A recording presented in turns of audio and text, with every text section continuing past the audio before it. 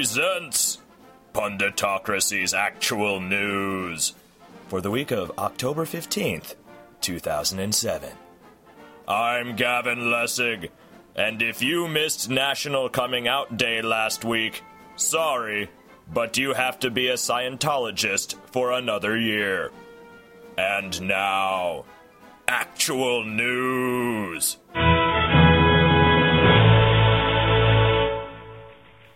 King of the Swill. A recent Lawrence Journal World analysis of liquor tax numbers from the Kansas Department of Revenue shows that Lawrence is number one when it comes to alcohol sales. State figures showed that Douglas County liquor sales amounted to $326 for every man, woman, and child in the county. That's more than $100 greater than the statewide average of $213 per person, and is nearly $40 more than any other community in the state. Douglas County celebrated the news of their liquor sales victory by getting hammered, hitting on a visibly uncomfortable Pottawatomie County, and then passing out in a puddle of PBR. Keep reaching for those stars, Douglas County. You're the best around. Nothing's gonna ever keep you down. You're the best around. And nothing's gonna ever keep you down. You're the best around. Nothing's gonna ever keep you down.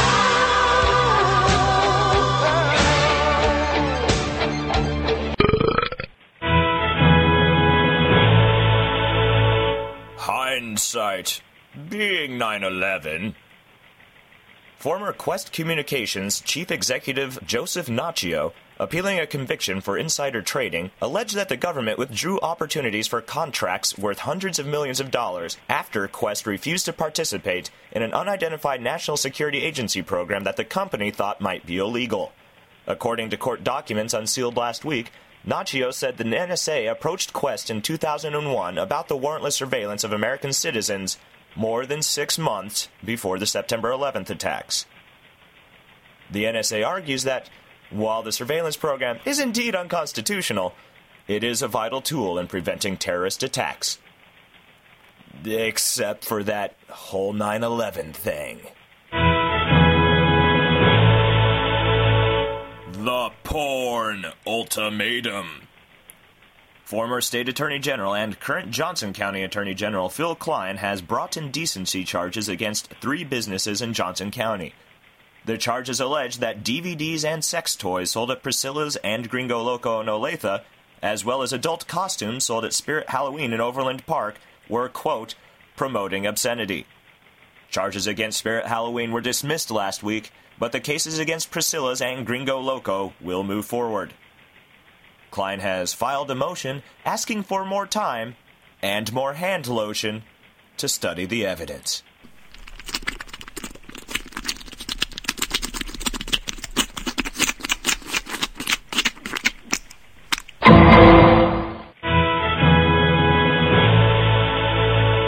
Stark paving mad.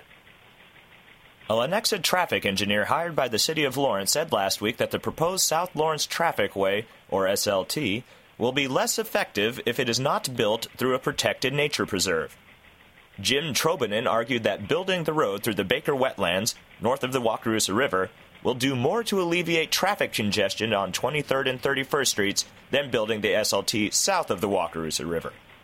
Other consultants countered that the 7% difference Trobanen cites is negligible, especially considering the Baker Wetlands are sacred to Native American tribes and serves as a habitat for numerous plant and animal species.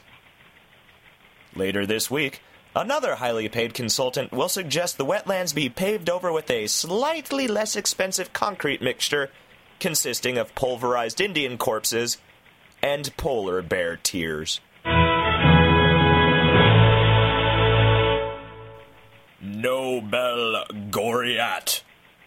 Former Vice President Al Gore won the 2007 Nobel Peace Prize last week, cited by the Nobel Committee for his efforts to raise awareness of and combat global warming. Gore shares the prize with the UN's Intergovernmental Panel on Climate Change. Gore's Nobel Prize caps a year in which he has already won an Academy Award and a Grammy. World leaders, including President Bush, congratulated Gore on the prestigious award. Gore said that he was, quote, deeply honored. We face a true planetary emergency.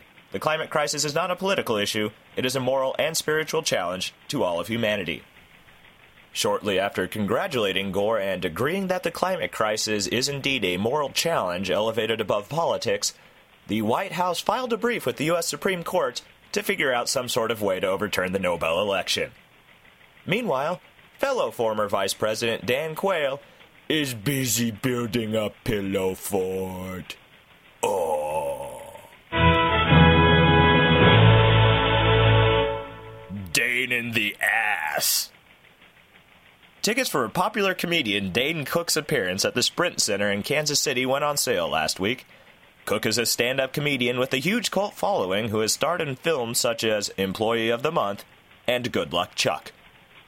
When reached for comment, Larry the Cable Guy said of Cook, "He makes me look like the dean of the Algonquin Round Table, and I don't even fucking know what that means."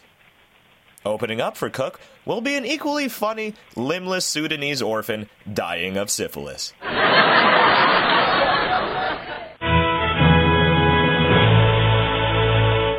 2, no, 6, no, 12. Baker's dozen. I told you that I'm crazy for these cupcakes, cousin! The first college football bowl championship standings, or BCS, were released Sunday, with KU's undefeated team ranking number 13 in the nation. The number 13 ranking puts KU ahead of perennial powerhouses, including last year's champs Florida, USC, and Auburn, as well as conference rivals Missouri and Texas. In response to KU's uncharacteristically good football team, karma had to sink the island nation of Palau. "I had no choice," said karma. "Mangino actually broke the cosmic scale." Of course I'm no happy. I've got more sins than a Chinese phone book. I've got bigger titties than you do. I've not seen my willy in 2 years, which is long enough to declare legally dead. I eat because I'm unhappy. I'm unhappy because I eat. Sorry, I farted. It's a long road ahead.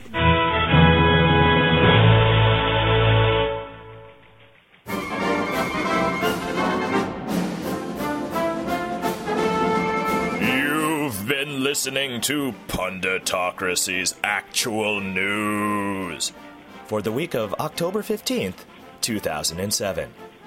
I'm Gavin Lessig, and vetoing health insurance for poor kids gives Republicans huge boners. Thank you for listening. Bye-bye. Sorry, I farted.